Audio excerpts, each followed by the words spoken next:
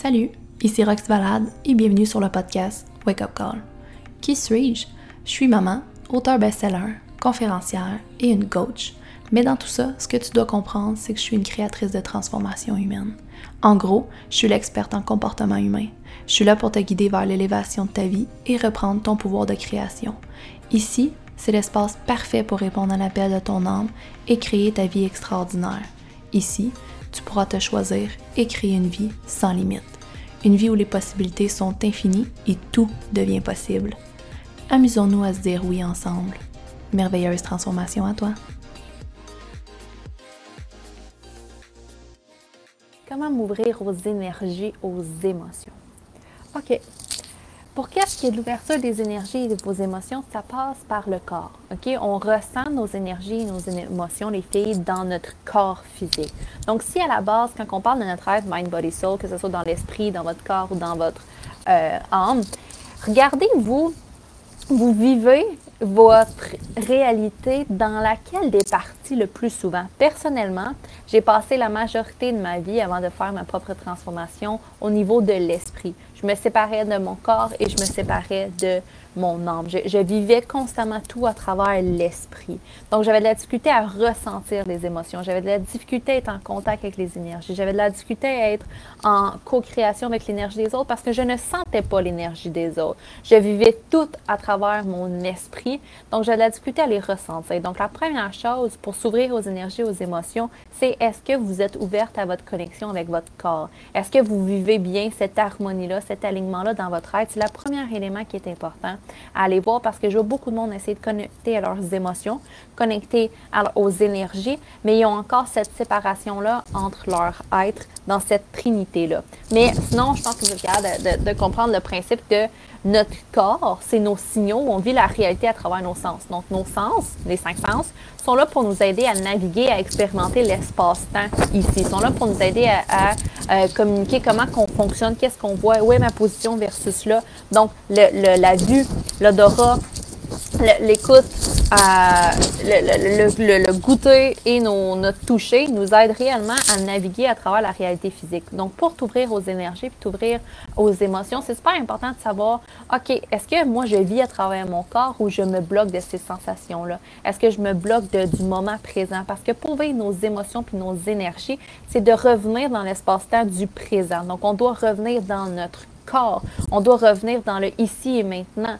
On doit revenir dans la ligne au lieu d'être dans le passé ou dans le futur. On revient ici, à les sentir et les naviguer. Donc ça, c'est le premier élément pour s'ouvrir à notre corps. Et si vous dites « Ah, je ne suis pas trop sûre si je vis », regardez si pour vous, c'est simple de vivre vos émotions. Est-ce que c'est simple d'être en contrôle, d'être en navigation ou vous partez toujours d'un bord puis de l'autre dans vos émotions, vous vivez des montagnes russes émotionnelles. Si vous êtes dans les montagnes russes émotionnelles, vous avez de la difficulté d'être dans votre corps ici. Si vous êtes dans de la difficulté à les sentir, ça veut dire que vous avez de la misère à être dans votre corps également. C'est que vous partez d'un bord et de l'autre si vous êtes dans les montagnes russes émotionnelles. Et si vous n'en ressentez pas, ça veut juste dire que vous n'allez pas dans votre corps, vous ne voulez pas vivre l'expérience à travers votre corps, vous la vivez à travers votre esprit. Puis là, on voit souvent ça comme une personne qui est témoin de sa réalité.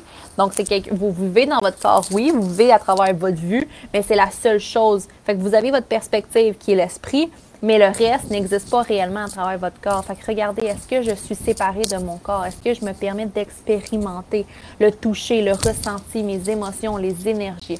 Si la réponse est oui, that's it, on peut embarquer à la suite de ce que je vais dire. Si la réponse est non, allez regarder qu'est-ce qui m'empêche de le vivre dans mon corps? Qu'est-ce que je résiste? Pourquoi c'est si difficile pour moi de revenir dans mon corps? Est-ce que j'ai un mécanisme de défense qui fait que je fuis mon corps quand je commence à trouver ça difficile, quand je commence à trouver ça lourd? Est-ce que j'ai un mécanisme de défense? Je suis une personne qui, du moment que je suis en panique, que j'ai peur de quoi que ce soit, que je réfléchis même, que ça commence à être envahi, je sors de mon corps. Je sors de mon cœur où est-ce que mes sens n'existent plus, ils s'éteignent pour vraiment juste, je commence à naviguer. Fait que je me sépare de ma vraie nature au lieu d'expérimenter la réalité à travers mon corps, je l'expérimente juste à travers l'esprit. Donc, je bloque mes émotions, je ressens plus rien, je suis plus dans mes sens, je suis plus dans mes émotions, je suis juste dans ma tête et je me mets à réfléchir. Donc, la réalité n'existe plus réellement en termes de oui, elle existe, mais je ne suis pas réellement consciente, je viens sur l'autopilote. C'est quand on dit, voyons, t'es pas là, t'es plus dans ton corps, t'es juste dans ta tête, t'es juste dans l'esprit, donc tu t'es séparé de ton corps pour pas le ressentir ici, les émotions, la panique ou quoi que ce soit que tes pensées génèrent sans arrêt. Fait que tu sors de ton corps, c'est un mécanisme. Donc ça, c'est la première chose qui est importante, c'est de revenir concrètement, les filles, dans votre corps. Pour moi, ça a été un apprentissage qui est encore un apprentissage parce que je me rends compte que souvent, quand que je me mets à trop penser ou ça va vite, pour m'éviter de ressentir les émotions qui viennent avec les milliers de pensées, je sors de mon corps. Comme ça me permet de ne pas ressentir les émotions qui sont attachées à chacune des pensées qui sont ici. Fait que c'est un mécanisme de défense qui me sert beaucoup, mais ce qui arrive, c'est que souvent, j'ai de la misère à ressentir si c'est les bonnes pensées pour moi ou non, parce que nos émotions sont des guides vers notre alignement. Quand on se sent pas bien, il y a un désalignement. Quand il y a un malaise, c'est qu'il y a un désalignement avec notre vérité, et quand on se sent bien, c'est qu'il y a un alignement avec notre vérité. Donc, de ressentir nos émotions, c'est extrêmement important pour être guidé vers notre vraie nature, pour être guidé vers ce qui est important pour nous. Vous me suivez? Donc, oui, ça m'a servi pendant vraiment longtemps de sortir de mon corps, d'avoir ce mécanisme de défense-là, de me séparer puis de ne plus vivre la vie à travers mon corps, mais juste de venir dans l'esprit puis être en observation au lieu d'être en expérimentation. Ça m'a permis de sortir de mes dettes. Ça m'a vraiment servi. C'est des mécanismes qui nous ont servi. Vous le savez, notre ego, on doit l'aimer. On doit lui offrir de l'amour. Il nous a appris à nous garder en vie. Sauf que vient un certain moment que oui, cet ancrage-là et ce mécanisme-là nous a servi, mais il nous rattrape et nous nuit pour le futur. Donc, c'est de le laisser partir, c'est de s'ouvrir à quelque chose de plus grand que nous, de quelque chose d'autre, quelque chose de nouveau, un nouveau mécanisme qui va nous permettre de rester dans notre corps, mais tout autant être protégé et tout autant être en vie, à ressentir nos pensées dans notre corps. Alors pour moi, ça a été un processus d'apprentissage de vivre mes émotions, mes énergies. Comment qu'on peut les vivre et s'ouvrir aux énergies? C'est vraiment de revenir dans le moment présent. Quand vous vous détachez, vivre les émotions et les énergies, les filles, c'est qu'il y a une charge émotionnelle sur un ressenti dans notre corps. OK? On attribue une émotion. Mais avant tout, de l'énergie n'a pas d'attribution, il n'y a pas une charge émotionnelle, il n'y a pas d'émotion sur une énergie. On y a attribué une émotion parce qu'on l'a attribué à. Fait que quand tu as ressenti telle chose, tu te dis « Ah, ça, c'est la joie ». Ou quand tu as ressenti la peine, tu te dis « Ah, ça, cette charge énergétique-là, c'est de la peine ». Fait qu'on y a attribué une émotion. Mais au départ, c'est juste un ressenti, une énergie, une vibration. Et on y a mis un mot, on l'a identifié avec un nom, on l'a identifié avec une émotion. Vous me suivez? Donc, pour ressentir les énergies puis s'ouvrir aux émotions, c'est que ce qui est important à comprendre, c'est que quand on est dans le moment présent et dans notre corps, détachez-vous. Faites juste vous dire, si je n'attribue pas une émotion puis je me permets de juste ressentir dans les ici et maintenant, qu'est-ce que mon corps me guide? Qu'est-ce que mon corps m'indique dans le malaise à l'intérieur de moi? Il est où l'énergie en basse vibration? Parce qu'on le sent dans tout notre corps du moment qu'on y attribue une émotion parce qu'on revient dans notre ancrage. Mais si tu restes dans le ici et maintenant, si tu restes juste dans le ressenti, tu vas le sentir à une place très précise. Tu vas le sentir peut-être dans ta tête, tu vas le sentir peut-être dans ta gorge. Parce que du moment que vous y attribuez un nom, vous en faites une émotion et non juste une énergie, ça spread dans votre corps au complet parce que là, vous vous incarnez dans cette émotion-là. Vous vous permettez de devenir cette émotion-là. Donc, ça devient vous à ce moment-là. J'expérimente de la peine. Votre corps a de la peine partout.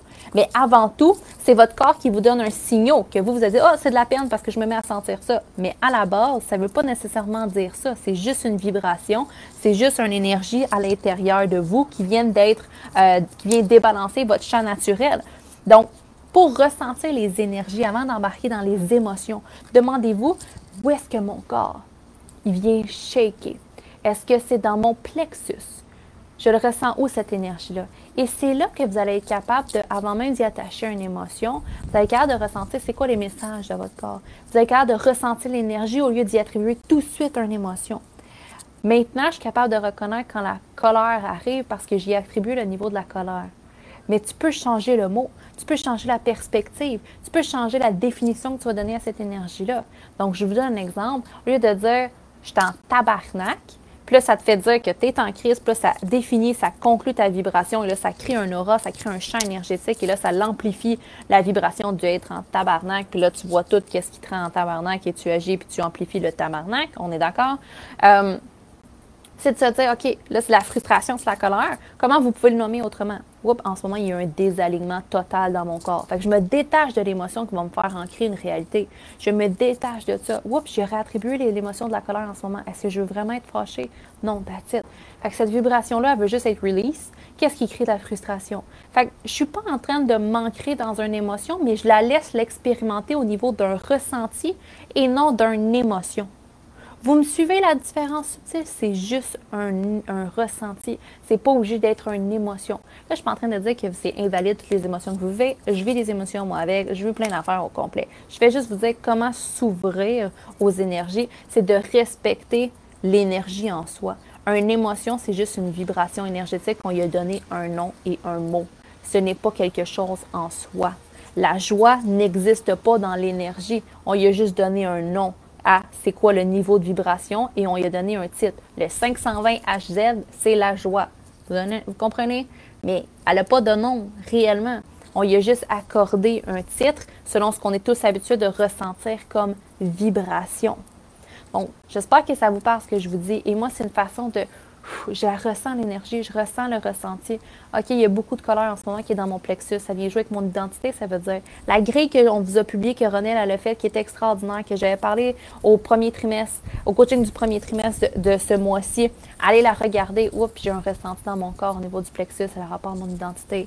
Où est-ce que je donne du pouvoir à l'autre? Qu'est-ce qui se passe présentement? Et ça va vous aider au lieu d'y attribuer une émotion. Parce que moi, je le sais. La vibration qui me touche directement au plexus, c'est la frustration. Je commence à le savoir. Mais au lieu de m'identifier puis commencer à embody puis d'incarner la frustration, je me dis non, je la laisse. Oui, je sais que j'ai l'impression d'être fâchée. C'est la vibration de la frustration, je la reconnais, je ne l'invalide pas, mais je n'ai pas envie d'en créer une réalité. En ce moment, où est-ce que je donne du pouvoir à quelqu'un? Et là, je laisse et mon plexus libère l'énergie dans laquelle il est en train d'emprisonner quelque chose, en train d'emprisonner une vibration. Parce que quand on s'identifie sur une émotion, on la garde avec nous, au lieu de s'en libérer. Donc, de s'ouvrir au ressenti sans y attacher une charge émotionnelle va vous libérer et vous aider à vous transformer de façon exponentielle.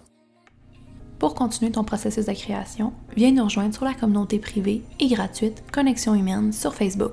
Dans ce groupe, tu auras la chance de pouvoir gagner des prix en participant au live. Il y a des coachings en direct à toutes les semaines avec des participantes différentes et tu pourras même être l'heureuse élue d'un coaching si tu fais partie de ce groupe. Tu trouveras aussi des outils, des rituels, des méditations et plusieurs ressources pour transformer ta vie. Et si tu as envie de pousser encore plus loin ta transformation et savoir comment on peut t'aider personnellement dans ton processus, prends un appel avec nous.